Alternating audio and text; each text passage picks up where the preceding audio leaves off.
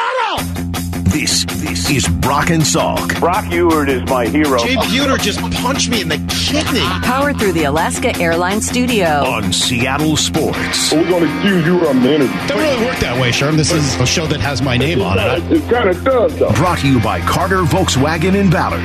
Now here are your hosts, Brock Ewert and Mike Salk. Hello! All right, let's go. Brock and Salk, Seattle Sports on 710, seattlesports.com, and the Seattle Sports app, plus those podcast platforms. Hello, I can talk today. Good morning. Hi, everybody. It's nice to be back in studio. I hate Mondays.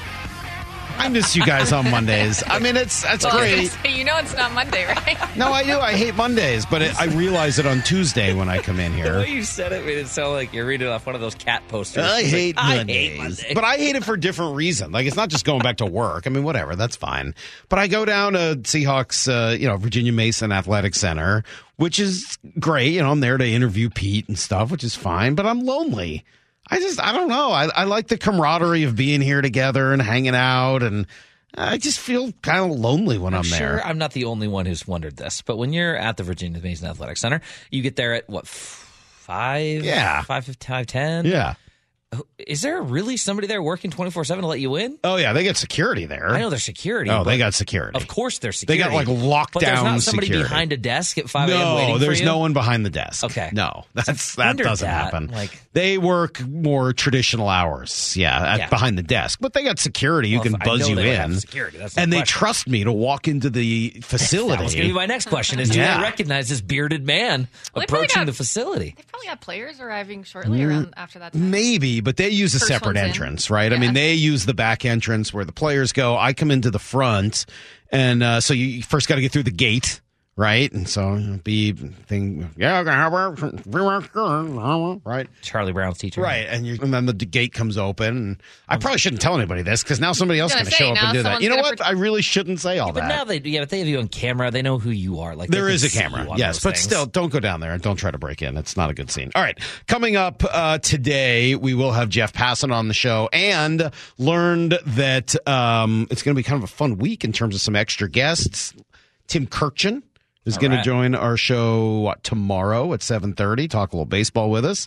And then Thursday, Ian Eagle is going to make his debut appearance on this show. I'm told that Ian is like the world's greatest guest, that he's very funny, just an all-around awesome dude. And was that who was doing the Taylor Swift references this week? Yes. Okay. Yes. Oh, so the I blank space. Yes. I texted with him a little bit yesterday, and my impression already is really, really good. He did sort of call himself out as a Swiftie, so pretty excited. We had some Taylor Swift back and forth yesterday. Justin, I was thinking about you last night after your email and kind of watching the games, etc. And it reminded me that just last week, we ranked Faith. Yes. Faith's ranked. Yes. Faith Hill. Faith Evans, right? Yeah, we don't need a refresher. We just went all the way to Faith, Hope, Love, Faith, right? We went through all of the great Faiths ranked. But faith is important in sports, at least as a fan. And sometimes you need to have it. Sometimes you need to see it to be reminded of it. And I think that's true of the that's true of the Mariners after an ugly sweep to the Dodgers, right? You know that they've done a lot of good things this year. Right. But you kind of forget. And it's easy to fall back down into that hole of thinking they're not a good team and they're blah, blah, blah, right? And they should have done this. All the conversations we were having in, May and June. You got to see it. Yeah. Because just having faith that it's going to turn around gets hard when you're watching the opposite.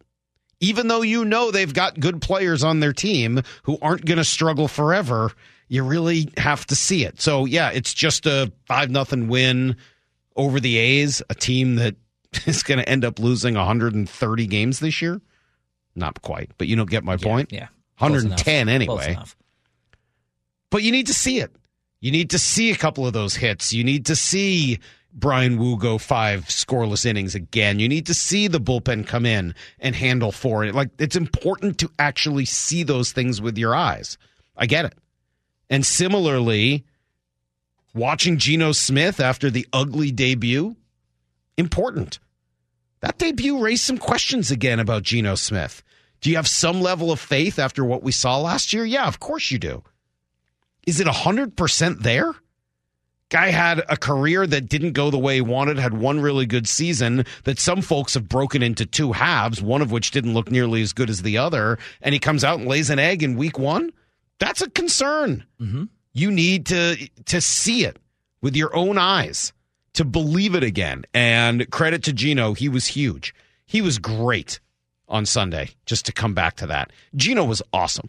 He played, I think, one of his best games he's played as a Seahawk. Yeah. I thought he was lights out. Moore and I talked about this yesterday. A couple throwaways, you take some of those away, and his completion percentage is up to like 85. Isn't that incredible? Right? And the throwaways are good plays, right? That's actually what you want him to do there. And again, other than the horrific sack, he did everything right in that game, including bouncing back from every difficult moment. His QBR, whatever it is, probably takes a hit for that stupid grounding call, which is one of the worst calls I've ever seen in the NFL. So good on Geno. Good for him for coming back. And look, Geno's a major storyline this year, right? Geno's somebody that we're going to be watching this year because is he the future? They didn't pay him like he is. They paid him like a guy they like, not a guy they love. And, what they do next in a loaded quarterback draft class is somewhat dependent on what Geno does this year. So after week one, you might have been looking at going, kind of like to maybe see who some of these college kids are. After week two, things look a little bit differently, right? And maybe it looks even more so after watching Josh Fields. Yikes. After watching Deshaun Watson, double yikes. After watching CJ Stroud, kind of yikes. And they're not the only ones. Now I've been trying to figure out who Josh Fields is. You mean Justin? Yes, sorry, Justin Fields. Oh, you got me on that too. Sorry. Josh Fields is ex-Mariner reliever and ex-White Sox third baseman. Two different Josh Fields. Justin Fields. Thanks, Mar. You get my point. He hasn't played well enough to earn the right to have everybody call him by the right name. As someone that has him on a fantasy team, I would agree. Yeah, that's going poorly for you right now. But look, Fields, Watson, Stroud, and there's a bunch of others. Those are just the first three that kind of... Bryce Young yesterday didn't look great either. Like, a lot of these young quarterbacks that are being highly touted, some of them have come up and looked great, and some of them haven't. You just look through kind of the list of options. Everyone was really hyped about all of those guys at various points. None of them look right now, this second, like they're going to be as incredible as everybody thought, top 5 picks. Now, maybe Bryce Young's been 2 games. I'm not down on Bryce Young necessarily. My point being that there is a bit of a crapshoot even at the very top of the draft the moment you get there. Am I excited about Anthony Richardson? Yes. He's already hurt. Right? Say what you want, but you look at Geno, and he's been really steady. Can you win a Super Bowl with him? I don't know. I know he's capable of getting this team to the playoffs. I know that because I've seen it and because I just watch him with my own eyes. I see a playoff quarterback. I know he's capable of bouncing back. Also, just huge, right? Bouncing back from a bad game, bouncing back from a dumb penalty, bouncing back from a dumb sack that he took on his own and finding a way to march down the field in overtime, including some huge convert. Like, I know he's capable of it because I've seen it. And by the way, this past week against a pretty good defense. So I know that he can get this team to the playoffs. Can he elevate people around him enough to get them to a Super Bowl? I don't know the answer to that. And I don't know whether he's close enough to that to make it not worth drafting somebody in the draft next year. And then I'll throw one more at you, and we're way too early to answer this question. But are they talented enough? Let's say they make the playoffs this year. Let's say they win one playoff game this year. Okay, lose the next round. Do you feel comfortable enough with your roster as it's developing to use a first-round pick on a quarterback and not play him the next year? Because that's kind of the state you might be in with Geno, where, yeah, you do still trust him, but are you going to trust him enough to add and not draft another quarterback if a Penix or somebody like that is available late in the first round? Maybe it won't be. I don't know. We'll wait and find out. But you kind of understand the thought process here. Yeah. These are huge, huge questions for the Seahawks this year. And a lot of them, I think, are going to be determined by how Geno plays over the course of the next 15 plus and, how the rest of the roster looks and where you're going to have some of those needs heading into next season. So Faith added some weapons for him this year, right? They sure did. I know the tackles are out, but I think part of it will be, are we going to see Jackson Smith and Jigba take off? Are we going to see you? I just think he's got a lot to work with, and you want to see a little more than we did last year. Well, I want to see what I saw on Sunday, right? That was better than we saw last year. What we saw in week 1 was not. What we saw in week 2, I think, was significantly. I thought that was great. Mm-hmm. That's a quarterback. I mean, literally, if it was just that in a vacuum, that's a guy who can take you to a Super Bowl. Well, then to put a bow on it, where's your faith right now with Geno Smith? I wish I had more, and it's on me. I should have more faith than I do. I don't have a good reason for telling you that I don't quite have enough faith right now. But I'm absolutely open. I have enough faith to be open to being converted. You had more than you did last week. I have more than I did a week ago. That's for darn sure. All right, let's come right back, give you everything you need to know, including a mammoth shot from an unexpected source. You'll hear it coming up next on Brock and Salk. Seattle Sports on 710, seattlesports.com. Need to know. 15 minutes past every hour with Brock and Salk. Here's what you need to know. Up first. A combined shutout started by your fifth starter with only one leverage reliever used out of the pen. Yeah, that is exactly what the doctor ordered, and it's what he delivered last night. Brian Wu did throw a lot of pitches early, so he wasn't able to go too deep into the game, but he made it through 5 unscathed and just let the offense take care of the rest. Here's Jose Caballero with a swing and a drive. Deep to left field, going, and goodbye, baseball. Jose Caballero just clobbers one out of the ballpark to straightaway left field. His 4th home run of the season with Dylan Moore aboard. And it's now the Mariners 3 and the A's nothing. I love right-handed swings. I do. I know that most people probably feel the other way, and certainly here in Seattle, there's a lot of reasons to say that the left-handed power swing, certainly Junior's, is unbelievably pretty. But there's something about when a right-hander connects to left field, maybe it's just being right-handed myself, that I can't really identify with, but want to be able to identify with, and that ball was absolutely torched by Caballero. Like, he got every ounce of that ball. That sound. It did. It had the look. It had the sound. Left fielder didn't even turn around. That's exactly the kind of home run I love to see. And it was good to see the rest of this one as well. Luis Torrens driving in a run. He had that little right center swing going later. It ended up being a line out, but it was a nice swing.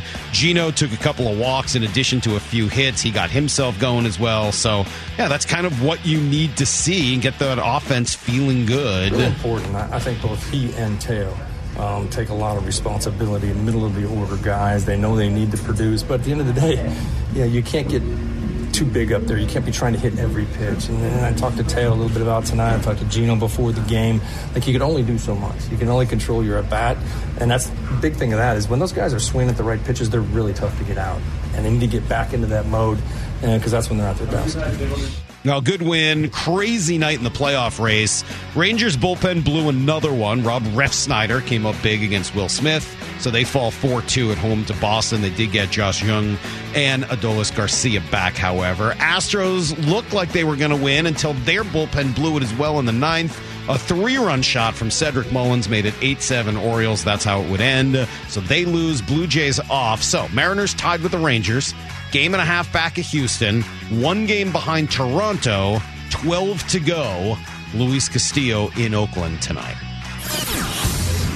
Here's the second thing you need to know. Full speed Jamal Adams. Pete Carroll wouldn't commit to seeing him in a game just yet, but he did say he'd be a full participant this week. Jamal's going to be going full speed this week. This is the week that we've been counting on to really cut him loose.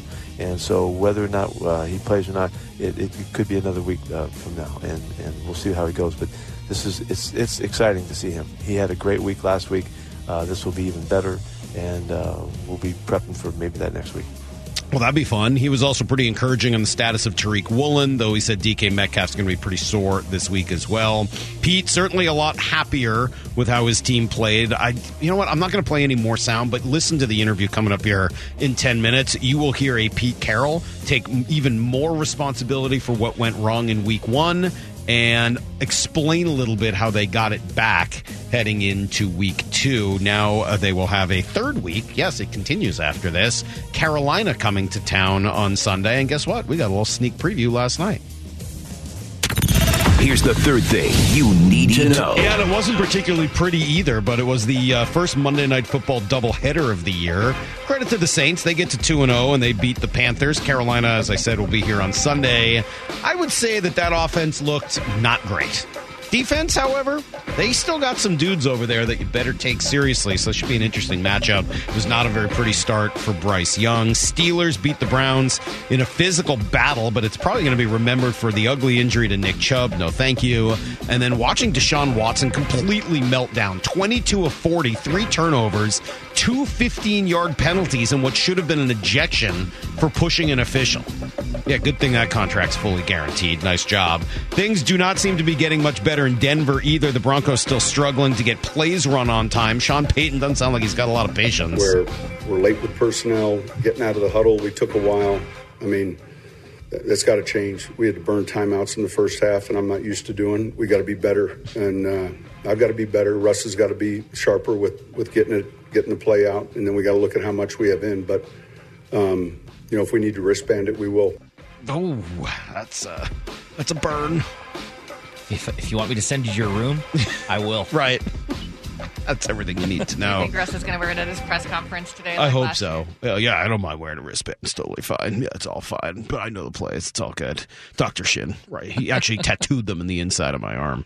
That's everything you need to know. 1:15 every hour here on the Brock and Salk Show. Yeah, we'll come back to that sound. We're going to do a little around the NFL later today as well, because it's one of a bunch of really good pieces of sound from around this league. All right, let me jump out of the way here and bring you guys Pete Carroll, because I thought Pete was kind of at his best yesterday, and a lot of the fears from week 1 that he just didn't seem right afterwards, that nobody did, that there was a level of frustration and almost anger that seemed, as bad as the game was, almost outsized compared to it. Well, we got to learn a little bit more about it yesterday. Stick around. You'll hear it next. Brock and Salk, Seattle Sports on 710. Stay with these guys now. Coach them up. Keep going. The Pete Carroll Show. The first word from the Seahawks head coach every Monday at 9:30 with Brock and Salk. That's exactly what you want. Presented by the Emerald Queen Casino Sportsbook and Top Fitness. Coach, that was a little better, huh? Good morning. Yeah, that was way better. That was way better, man. What a big day for us. We had a freaking blast. How much better was it? It's way better. You just needed a birthday. That was all you needed. Just forget what happened the other time. We had this chance with so many elements to this thing that made this a special opportunity because of all the buildup and because of their success and their hype and their win, the big win on the road and all that kind of stuff. All of those things and we're at the other end of the spectrum of it going into this thing with everything to gain, and our guys totally responded. I mean, the effort throughout the day, all phases, the belief that we were going to win the game throughout all phases, no matter what, because this game kept going back and forth, and they responded really well a number of times in the game. It could have, we could have lost our edge or discouraged or whatever. That didn't even enter anybody's mind. And so the fact that we were able to finish the game, and then we hold them to kick the field goal so that we can get the ball, and Drew wins the freaking toss, huge, and then Gino just takes us right down the field, and the guys come through in magnificent fashion. So there was a tremendous amount to take from that game for us, and I think we saw ourselves and very clearly, and that was really, really important for us. I am trying to remember where over all these years where you can clearly see how a Wednesday led to a Sunday victory. And I know, and I've heard it a ton from coaches, and it's Sundays in the NFL, it's Saturdays in college football. But, yeah, we see the game, but you don't see the Wednesday or the Thursday or the Friday, and we don't often hear about it, and the media is not allowed to watch it. But in this case, it sure seems like Bobby's talk on Wednesday, which was publicized, which they did talk about in the game, which you talked about after the game, sure feels like in some ways, even with all the swings yesterday, this one was one on Wednesday. Is that a fair assessment? I don't know if it was one on Wednesday, but I do know that what I want Bobby to receive that credit, not because he needs that, but just because it was the moment of truth that was spoken and they heard it, and they responded. I can't tell you guys, it was an immediate response. As soon as he broke that huddle and we went into stretch lines, the place lit up, just like it always does. And we had not, Bobby and I talked about it. We hadn't felt that like that was going to happen until that moment. And so, that just started us back. Let's say this: we have been pretty good over the years of coming back and bouncing back, and we have a real format, and we have a mentality and teachings and all that stuff that I would like to think helps us return to focus regardless of what just happened. And that was one of those examples and opportunities again that we're going to need. We're going to need it again. There's a whole way of approaching it, and Bobby could feel that they didn't understand that yet. They hadn't gained, hadn't had enough happen to this young team, and so he snapped their neck around, and with what he said, and it was awesome to watch, and it carried all the way through the whole game. Salk, it's basically what you felt with KJ on Wednesday. Yeah. That intensity? Yes. Well, when KJ, all of a sudden, like nice guy KJ, he started getting those eyes. I was like, oh, man, that's a different version of KJ. I realized that I was playing. Was he bouncing back with us? Was he showing you how we should bounce back? No, he was upset about something another coach in the league had said, and he was defending someone. But anyway, what is the key? You mentioned that you've been pretty good about coming back and that you got a system almost in place for how to come back after a loss. What's the key to that? Well, it's all, I think, what I'm trying to promote is that it's the whole buildup of Monday, Tuesday, Wednesday, and dealing with the success or the failure of the weekend, and then putting it in a place where it's not going to affect what happens next. And there's a discipline and there's a skill to that I teach it, and we can learn it, and it just helps us, take the next step, which is what's so necessary. Take the next step with the focus that it's called on. And it has nothing to do with the opponent or the one or the loss or what happened the week before. It has to do with returning to the essence of what makes this game work, and that's the fundamentals and the basics and the attitude and approach. And so, we've been teaching it for a long time, and I loved this opportunity because it was going to challenge it so much. This was the max. They couldn't have been higher. It couldn't have been harder. It couldn't have been louder. It couldn't have been any of that. They were healthy. They were everything. They had what they needed. And I was, in one regard, hoping that it would be hard on them because there was so much hype. I couldn't do anything about that. But what I could do is get our guys ready to understand how to do our thing right. And so, that's why we're so fortunate to have Bobby and he and Tyler and the guys and Gino and the guys that send the message. They know. They've been there before, and they understand, and they were great about it. What makes Gino, from your perspective, such a tremendous thrower? God, he's so pretty. He had a great game, and he performed so well after coming out of the first game. I mean, he came right back to exactly what we've been talking about. We've been telling you the whole offseason. He's looked phenomenal, and he's been in charge, and he's been in physical connection with his body to throw and catch and to move and run and all that stuff. And he just did what he's been doing. And the first week it didn't come out like that. And whatever, I don't care about that anymore. But you got to see who we got on our team, and he played a fantastic game. Think of it, all the stuff that went back and forth and all that, and now just before OT he gets sacked for a crazy 17-yard sack, whatever it was, and he comes right back, bang, bang, bang, bang. We're down the field 9 plays and win the game. Yeah, his ability to bounce back from adversity was pretty impressive. Some of which, he created for himself. I can't believe how ridiculous it was that he would take an intentional grounding penalty like that. Did he not know what was going on? Yeah, we're still working on that one, fellas. What was that? The rule reads, the first line of the rule in the rule book says that the quarterback must be under duress. I mean, end of story. Okay, so I brought out my best Leo DeRocher on the sidelines. Shouldn't the word intentional be somewhere into that penalty as well? I mean, it's an intentional grounding penalty, right? Doesn't have to be some level of intent. But when you really think about it, that's really hard for these guys to judge that? Right. How do they know? Would they judge because the coach's reaction on the sidelines that he blew the route, or he blew the throw? They would have to gauge that some. That's not something the eye in the sky the ref can, or like sort of that the voices that really they're able curious to hear. about that. I'm really curious about the help, and I asked about did we get help from upstairs because there was a delay there, and then they make the call and all that. I was just curious about what the interaction was, because once whoever the eye in the sky is, whatever that mystical whatever place, up in the clouds or something, looks down and sees wait a minute, okay, you're working through this call. There's nobody near the quarterback. It was obvious. It couldn't have been more obvious. So I don't know how that happened like that. I don't know how they missed it so bad. But what did he do after that?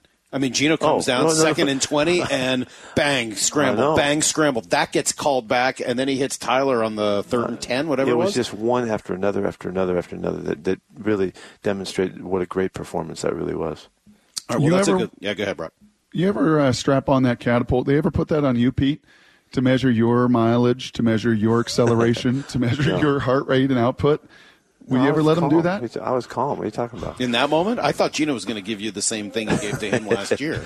No, I was bad. I got this, Coach. There was time that I was buying time for them to take a look at it because it was so obviously off. I don't know. All right, let's play you some raves. This is as good let's hear raves. This is the one you need. This is the walk-off winner. Here was raves, and with a little help from Wyman, this was how it all ended yesterday. Gino from the shotgun with Walker beside him. 3 wide receivers in the game. Gino is looking. Now he throws far side. It's Lockett. Does he reach the ball across? He does! Yeah. It's over, baby! Touchdown! Seahawks! Tyler Lockett on a little pass out into the right side flat. Reaches the ball across the pylon. He scores. They're going to check to be sure. But all you got to do is get the ball across the top of the pylon. And he touches it, and that is good for a first down. Knee out of bounds. Tyler Lockett, my hero. Game over. Seahawks win 37-31. All right, so there's a lot going on there in that call. Awesome. Yeah, his hero, Tyler Lockett. Why isn't he more people's hero? I don't know. He's mine. How is he possibly still as underrated as he is? I don't know. What a phenomenal game he had. Golly, the other touchdown pass was a great catch. And he makes it work so that he stays in bounds as well. The first down out route that he makes, on the great little wiggle that he's been working on, and he just continues to do great stuff. He's a phenomenal competitor. Can I follow up on that? When you say a great little wiggle that he's been working on, is that to say that a wide receiver like Tyler will work on something in particular for that move on that route and then bring it out in that moment on a 3rd and 10? What Tyler is famous for in our world is him executing things exactly like he practices it. He masters what he's doing, how it fits for the whatever the concept is. But it looks exactly like it's supposed to in the game. Usually there's a deterioration. The guys don't quite get all the distance, and they don't quite get their feet exactly the way they want it. They turn a little earlier. He is not that guy. He will max out every detail of the concept that he's trying to execute, regardless of the situation, how deep into the game or how crucial it is. He's phenomenal. That's why I have so much respect for him, because he can do it exactly like he prepares it, and he did it again. You want to hear a fun number, Pete? I've rattled a few different times this morning. Through 2 games, the Seattle Seahawks are 3rd in the NFL, allowing 2.9 yards per rush. There you go. That's the Rams. That's McVay. That's his run system. That's Gibbs and Montgomery, 2 absolute horses behind one of the better esteemed offensive lines in the league. What are the guys doing, from your perspective, to be 3rd best in all the NFL, 2.9 yards per rush allowed? You have to give Clint a lot of credit here. He has set his sights on making this happen, and with the emphasis and structure of what we're doing, it's the subtlety of the calls, but it's the discipline that it takes. This is such a hard thing to do without discipline. They have to be so strict. It's not just hard, tough guys throwing guys on the, to the side and making tackles. It's everybody fitting together, and that's an orchestration that he's responsible for. Now, you've got some terrific guys now. It starts with Jay Reed right in the middle. It starts with him. He's a tremendous technique, tactical player, and so he starts the whole. It works out from him, and then Bobby and Jay Brooks and the guys doing their thing. on and on. Chenna, so disciplined on the edge and so aggressive. It's all of that makes it happen. And then it comes down to the DBs cleaning it up. So it's a full commitment that we had lost a little bit of emphasis in the last couple of years, and we're back to it. And so this is something we should be able to continue because we're not changing what we're doing. We're going to keep working it. It'll pay off for us in the long run. What kind of game did Devin Witherspoon have? Spoon did good. He did really well. He got whipped on the frickin' flea flicker thing. It's too bad, and we wish the safety could have helped him, but he got smoked on it. But he was really close on a number of other routes. I thought that the PI that he got there was the happening that the receiver broke down right. He settled, and the receiver broke down right into him, and he just kind of caught it, and that was it. He caught that the guy ran into him, and that they called the penalty. Said he bear hugged him, and so I thought that was a really good play, and so we lose one there, but he had a good win on the fourth down play, and he had a terrific tackle early in the game. It was an excellent play of a really good guy not letting a really good ball player get away from him, and I was really impressed with that one. I thought that stood out, that he came through and made that tackle for like a 1 or 2 yard gain. He brings some of that energy that you've talked about, and I want to follow up here with some of these injury updates, and we'll ask about Jamal and about Reek, et cetera. But one of the things we'd heard constantly about Witherspoon is how he brings some of that extra energy and edge. Did you guys feel that? Yeah, he fit right in. Nothing really jumped out in particular, but I know who he is now. We've been around him enough, and he has something to add. He's a feisty, ferocious football player, and that's why he is what he is, and that's why he's so special to us. He'll have more moments that we'll see, but he was really comfortable with it. I asked him in the game, in the probably end of the first quarter, "How you doing?" Seeing a big smile. It's easy. Is what he said, and he felt very comfortable. In his first outing. Right, wrong, and different. Yeah, go ahead. Before the injuries, I just want one last one because I think this is important for a lot of fans. I apologize. I like interrupting you, though. Right, wrong, and different, Pete, he's going to be compared and contrasted with Jalen Carter, the kid at number 5 that ended up going to Philly, not at 6 or at 7 or at 8, but further down the line. But outside the building, there's going to be noise or comparisons to why a corner there versus not. You were so steadfast that night. I remember you so vividly in the room next to us here where you were just like, hey, man, I saw Troy Polamalu. I know the difference that an elite, instinctive defensive back can make. I don't think people always understand that. Your background is defensive backs. Can you just speak to the impact that an elite, difference-making DB in this league can make?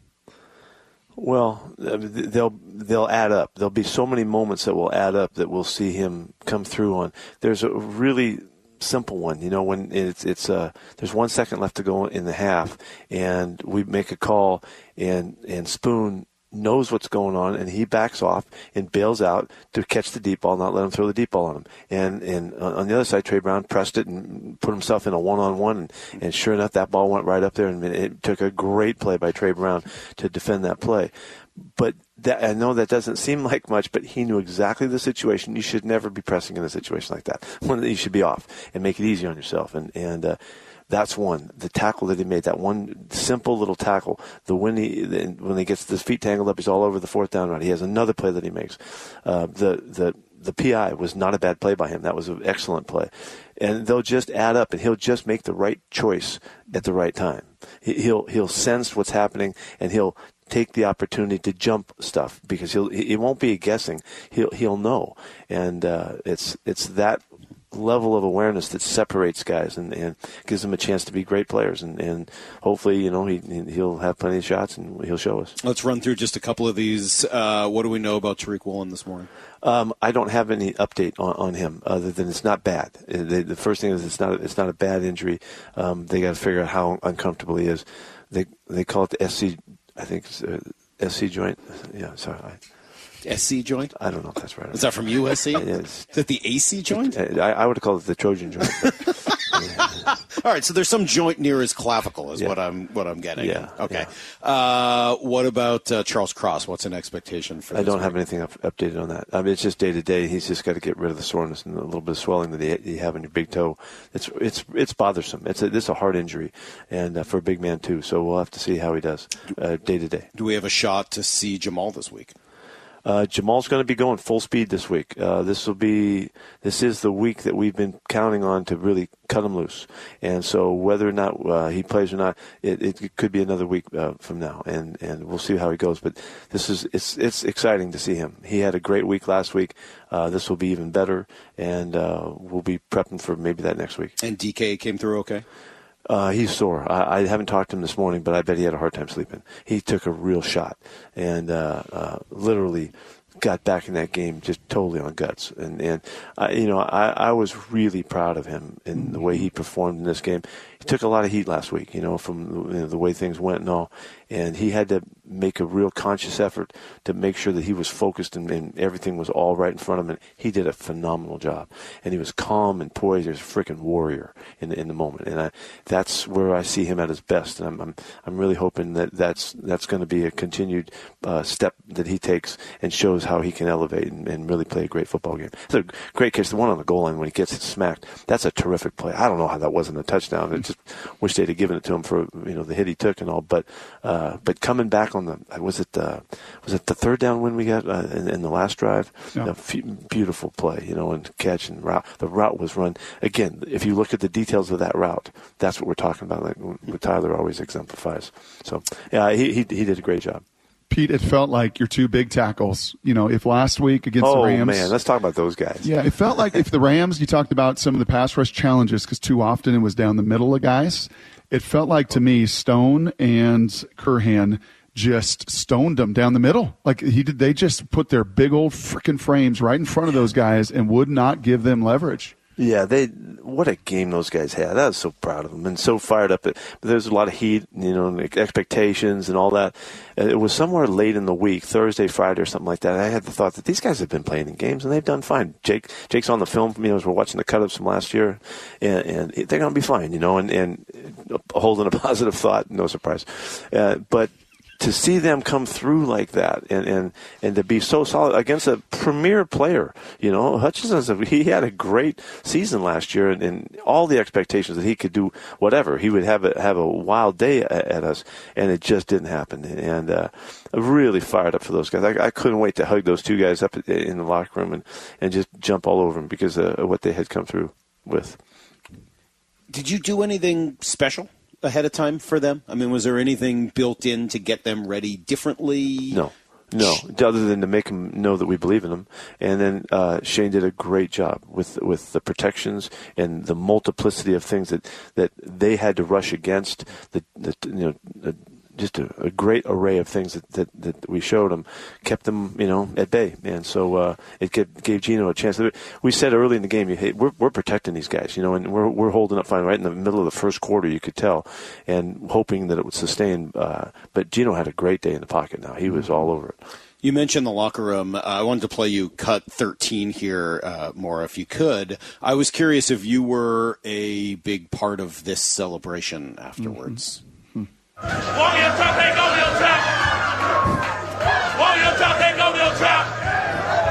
you leading this chant at this point, or is this Pete? That's not you in the blue ski mask leading the chant? No, that wasn't me. Okay, that was just the fellas having fun.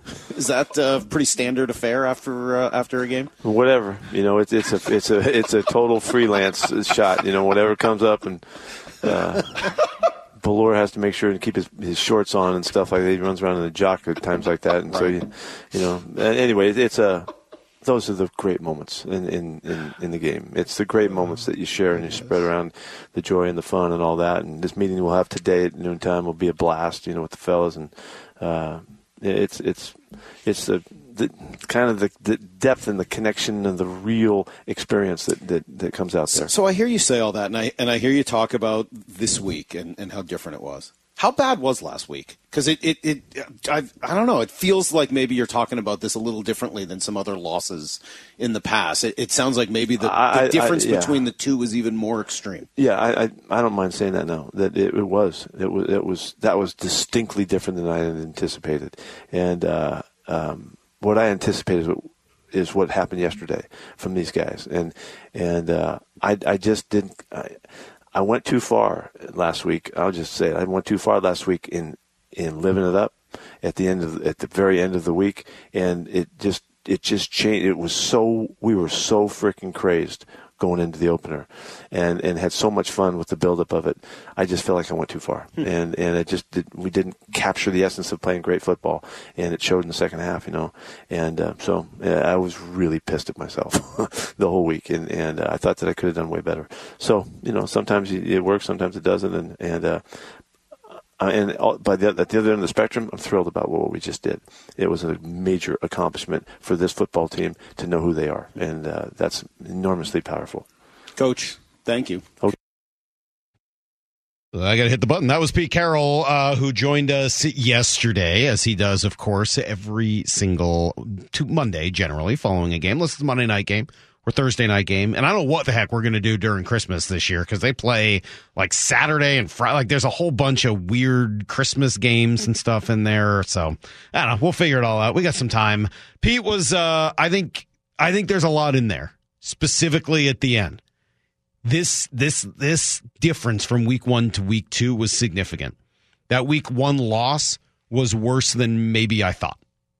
Right? Oh, yeah, and he took ownership of it and kind of wants to bury it. Yeah, he was not happy about the way week 1 went, and I want to come back to that in some greater detail coming up here at 7:30 this morning. Before we get there, Brock is in next. I think that there's some elements of where the Mariners are at right now that I could accept. There is one thing that I absolutely cannot. It's next on Brock and Salk. Seattle Sports on 710, seattlesports.com.